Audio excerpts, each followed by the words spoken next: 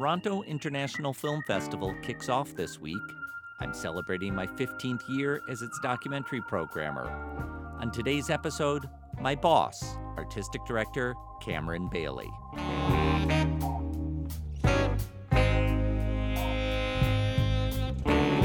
I'm Tom Powers, and this is Pure Nonfiction.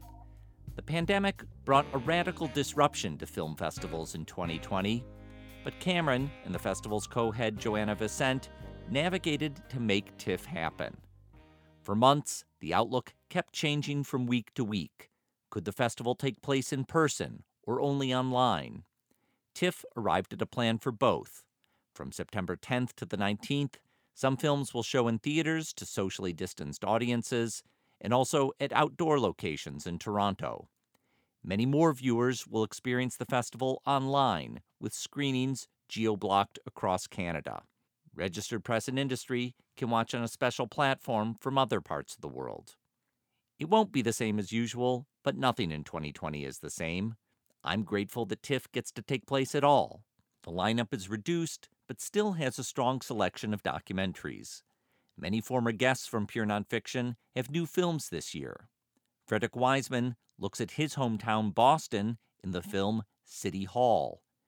Werner Herzog and Clive Oppenheimer follow up their previous film about volcanoes with a new exploration of meteors called Fireball: Visitors from a Darker World. Sam Pollard, who was last at TIFF with his film about Sammy Davis Jr., returns with a documentary titled MLK FBI, investigating J. Edgar Hoover's campaign of harassment against Martin Luther King Jr. The Italian director Gianfranco Rosi follows his Oscar-nominated film Fire at Sea with a journey through Middle East territories once occupied by ISIS in the film Notturno. And Dawn Porter, who's been my guest twice on this podcast, has a new film about President Obama's photographer Pete Souza called The Way I See It. If you can't experience those films at TIFF, several will come to the New York Film Festival, and they'll all wind up in wider distribution. I spoke to Cameron last week by phone. We skipped talking about festival logistics. I wanted to get more to the heart of what drives him. He and his family are immigrants from Barbados by way of London. He and his older sister Maxine settled in Toronto with their mother Lucine as a single parent. She passed away last year, and Cameron wrote a remembrance. He said she lived by a code: study hard, work harder, keep your home and yourself looking good, do better than they expect. TIFF has greatly benefited from Lucine's legacy. For many years, Cameron's sister Maxine was a key fundraiser and started the Share Her Journey campaign to support women filmmakers. Cameron first started at TIFF 30 years ago. I'm holding in my hands the program guide from 1995, when I was attending simply as a film lover. That year, Cameron launched a new section at the festival called Planet Africa, with 9 films, features, and shorts. They included works from Burkina Faso and Mali. They also included the feature debuts of the American directors Joe Brewster and Thomas Allen Harris. Cameron picked films that might have gotten lost in other sections of the festival and called special attention to them. He was welcoming not only black filmmakers, but also black audiences, a struggle for most white-led festivals. For years, the Planet Africa Party was the event you didn't want to miss. That opened my eyes to the role of a festival programmer. It showed me the effort behind trying to move a film from the margins to a brighter spotlight. Planet Africa lasted for 10 years and showcased filmmakers such as Charles Burnett, Yusam Palsi, St. Clair Bourne, Raoul Peck, and many more. After 2005, the initiative ended, and those films moved into different sections of the festival. This year marks the 25th anniversary of Planet Africa. Cameron has curated a new set of films under its banner, including 3 documentaries that we'll discuss. Before he became TIFF's co-director, Cameron juggled a freelance career of cultural journalism and dabbled in filmmaking. He wrote for Toronto's Alternative Weekly and contributed to CBC Radio and television. His career could have gone in many directions. I started by asking how he chose to focus on TIFF. You know, for a long time, I was just trying to figure out what I wanted to do and would just follow what seemed most interesting at the time. And yeah, I did have this bug about just creating from scratch, from a blank page that I wanted to pursue. So I did do some screenwriting. I made a short film in Brazil. Glad I did all of that, would never do it again. And when it came time to the festival, you know, I was approached for a job in late 2007 as co-director of the festival, and I had to think about it. I knew it meant, first of all, a full-time gig, and I had been a freelancer for my entire career up to that point, for over 20 years, and I'd never had just one boss, just one place of employment, and I liked it that way. I liked the freedom of that. And so I had to consider what that meant to you know, just kind of go all in with TIFF. But what I always loved was that translation of, you know, my thoughts and my responses to films to an audience and what they might bring to it and how that could be different, how it's kind of an ongoing conversation, how it can be unpredictable. All of those things were exciting to me, and TIFF has just the great good fortune to have what I think is the best film audience in the world, really, and it's in, you know, large numbers and incredible variety. People who love all different kinds of films across the spectrum, and being able to bring films to that audience for the first time and get their reaction, be a part of that, be there with the filmmakers when they were getting that audience reaction. That was what drew me to it.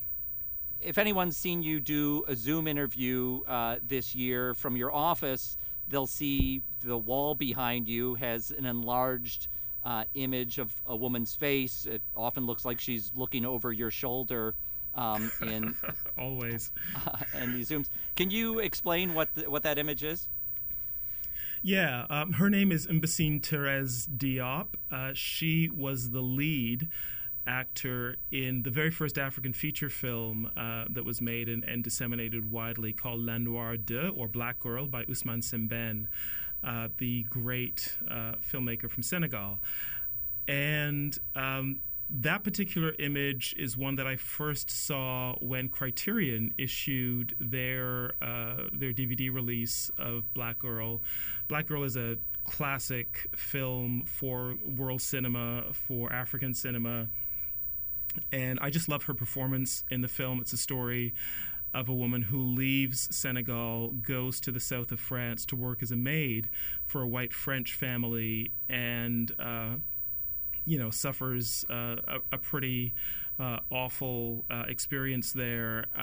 But the film is told with great dignity, with a kind of a sly sense of humor as well. And it really is a story about colonization. And it just sums up so much. And the fact that it was there at the very beginning of African cinema just seemed really resonant to me. And so I love the film. I love the image. I'm a great admirer of the filmmaker Ousmane Sembène. And I'd been immersed in African cinema for, I guess, about 30 years now, going back to my first trip to the FESPACO Festival in 1991. And when I took on the job as co-head of the organization of TIFF and the Toronto Film Festival, I wanted an image that, when I was working in my office, would always remind me of the cinema that I loved, what was important to me about film. And it was something beautiful as well, and I feel like I take inspiration from it every single day. So I want to go back to 1995, the year that you created the Planet Africa section at TIFF. Can you talk about what the motivations behind that section were?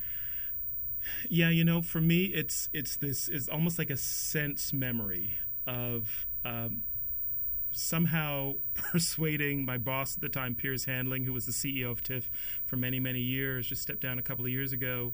He and I got on a plane in 91 and went to FESPACO, the big Pan-African Film Festival in Ouagadougou, the capital of Burkina Faso, just on the edge of the Sahel Desert.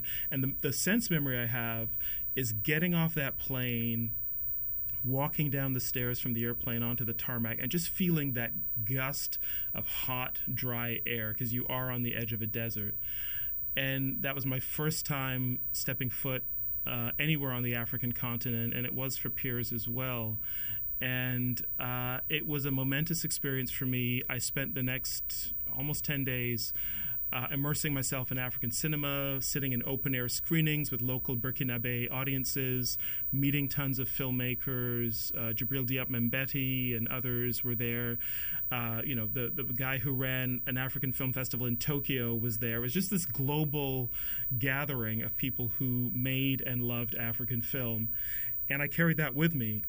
And I began to program African films. And it took about the 4 years in between 91 and 95. But by that point, Piers and I had talked about starting a section within our festival that would bring those films to Toronto and bring them together with films from the African diaspora as well. And, I've been thinking a lot about that time now, and it was a different time to now, but it was connected in a way, and that there was a kind of a vocal public surge of Black and African perspectives and voices. This was the era following the Rodney King verdict. There were similar instances of police violence against Black people here in Toronto that were also met with street protests. It was the time of the New Jack Swing cinema that was coming out, and Spike Lee's work, the Native Tongues hip-hop artists coming out of New York. So there was this kind of real flowering. This was the time when people would walk around with Africa medallions on, right, instead of gold chains as a symbolic gesture. And so all of this was happening at the same time. Black filmmakers were making the first feature films in this country. Clement Virgo's Rude and Stephen Williams' Soul Survivor both came out in 1995, the same year that Planet Africa started. All of this was this kind of upsurge of work that was being made, and it just felt like the right time. And so we launched it that year. Filmmakers like John Akomfra from the UK were in the section. We had a new film by Djibril Diop Mbeti in the section, many others. Frances Ann Solomon from Trinidad. And so it just felt like we were bringing the African world together, getting voices to kind of intermingle. It was a great time. The program ran for 10 years, and there were lots of tensions within it as well. But what I remember most is what sparked it in terms of landing in Burkina Faso, and then that kind of moment that it was a part of as well in the early and mid-90s. I want to ask more about curating these diasporic voices together, because a filmmaker in Kinshasa is going to have a different experience from London or Port-au-Prince or Chicago. And can you talk about the value of putting them under one umbrella? Yeah, it was a risk because there are as many differences as there are similarities, but the similarities are significant ones, I think. And I'm going to go out on a limb and say no matter where you are in the African diasporic world, your world is shaped by colonization, one way or the other. And you could be in Chicago, you could be in Paris, you could be in Sao Paulo, but one way or the other, your work is shaped by colonization. There are small parts of the African continent that weren't directly colonized, but even there, they are shaped by global colonization. So that's part of it. And then the resistance against that, the Black resistance against that, was also something that united, I think, all of these voices that were coming out. And, I was also shaped coming up. I did my undergraduate degree in English literature, and by the end of it, I was able to begin reading Pan-African literature and the whole Pan-African movement coming out of both West Africa and the Caribbean, which was about, okay, let's find what are the things that still unite us, even though colonization has dispersed African people all over the world. What are the things in terms of our politics, our histories, our culture, that unite us. And so when we showed a film from Mali, for instance, by Suleiman Cissé, with a very distinct narrative style that wasn't about a single heroic protagonist pursuing a goal, but had a different kind of almost a collective social protagonist. That's something that you could find bits of in, say, Haile Gerima, who, a filmmaker with heritage in Ethiopia but working in the U.S. And so we began to look for those kinds of commonalities. John Acumfer is another good example, a filmmaker whose work is entirely rooted, or nearly entirely rooted, in the UK with its specific history of colonization, but he himself is from Ghana.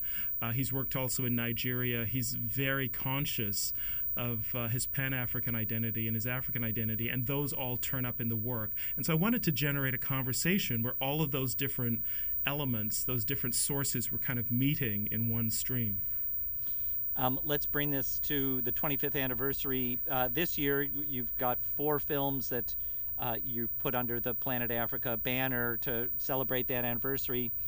3 of them are documentaries, and since this is pure nonfiction, I'll concentrate on those.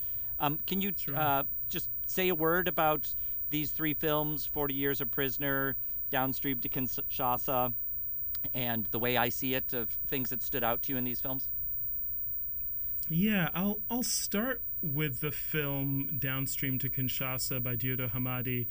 And I was really struck first by the access that he had to his subjects in the film. This is the story of a group of survivors of a brief war in Congo who are seeking justice. They've been wounded in the war. Their lives have been affected. And there are 2 ways that they express that.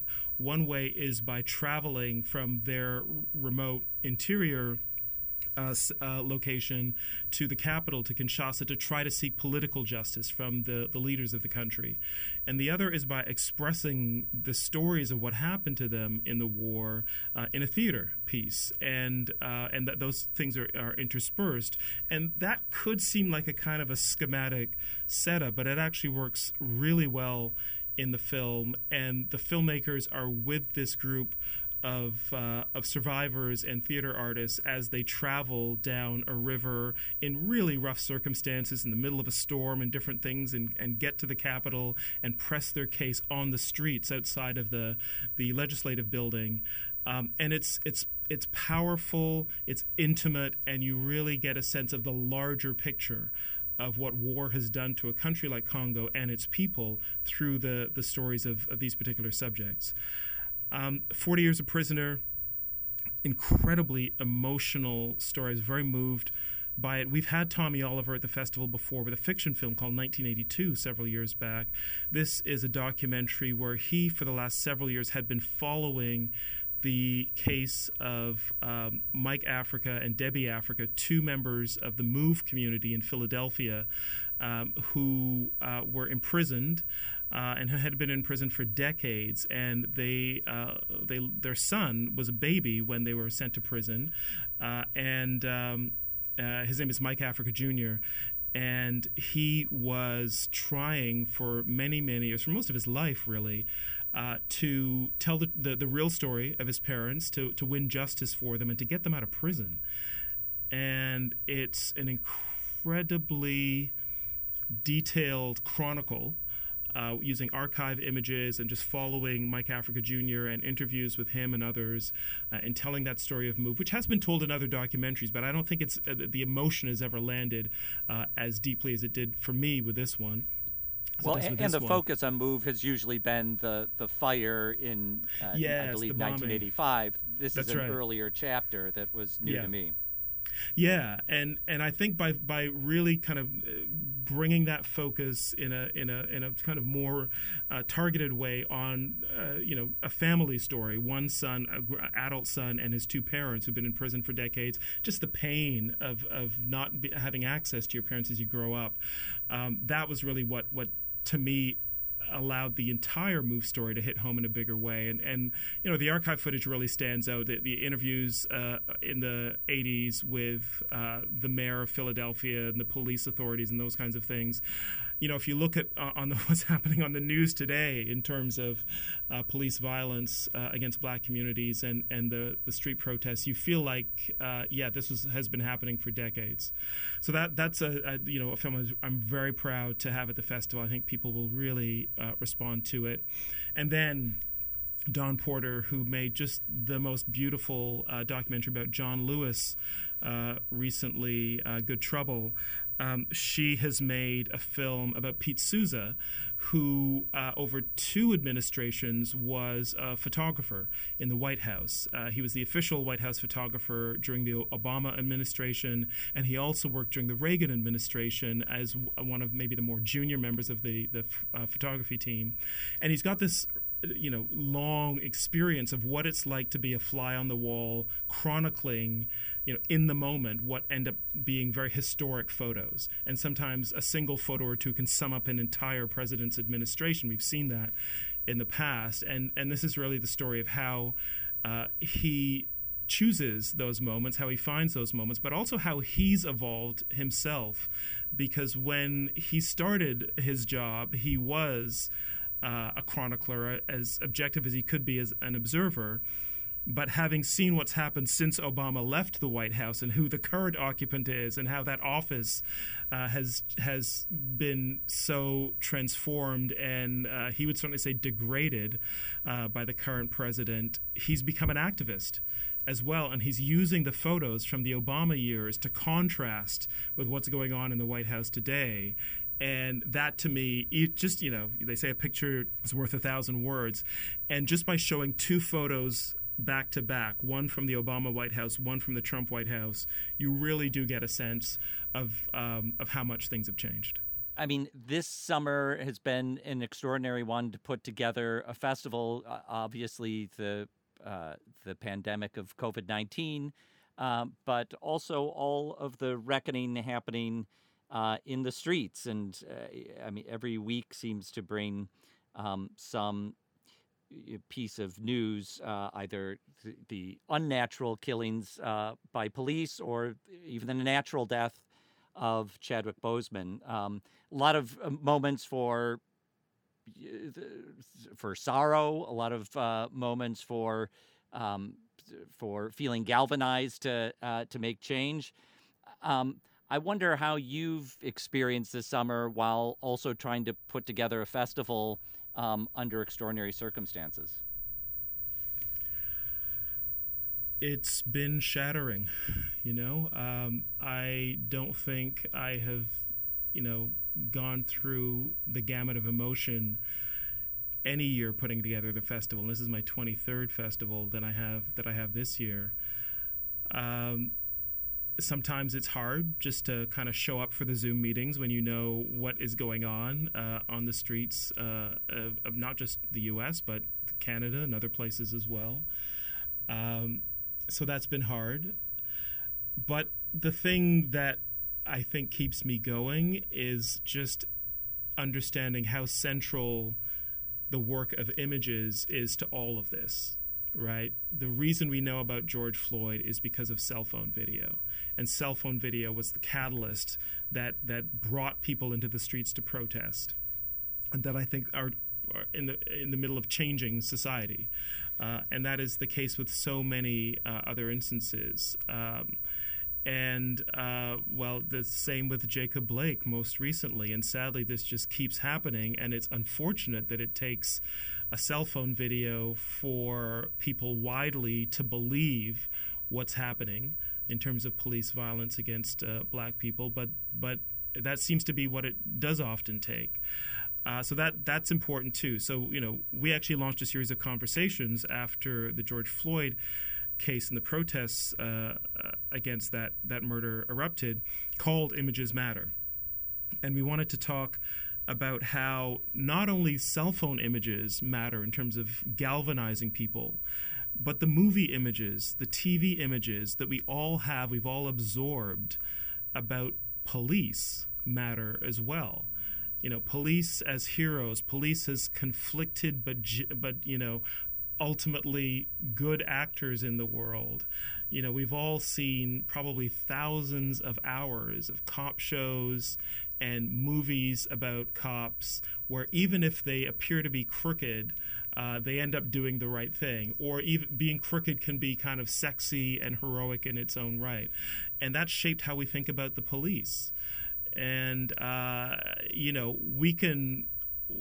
we can have different opinions about what that means, but what we can't do is ignore how our views of police and policing have been shaped by movies, TV shows, and now especially amateur video. So whether it's fiction films or television series or documentaries, all of these things really matter because they're more powerful than sometimes we think they are. And that's why it's important for us at TIFF to bring these images to audiences, to talk about them, to actually draw people's attention to how these images are working on us, and make sure that it's just a conscious process and not something that we just absorb uncritically.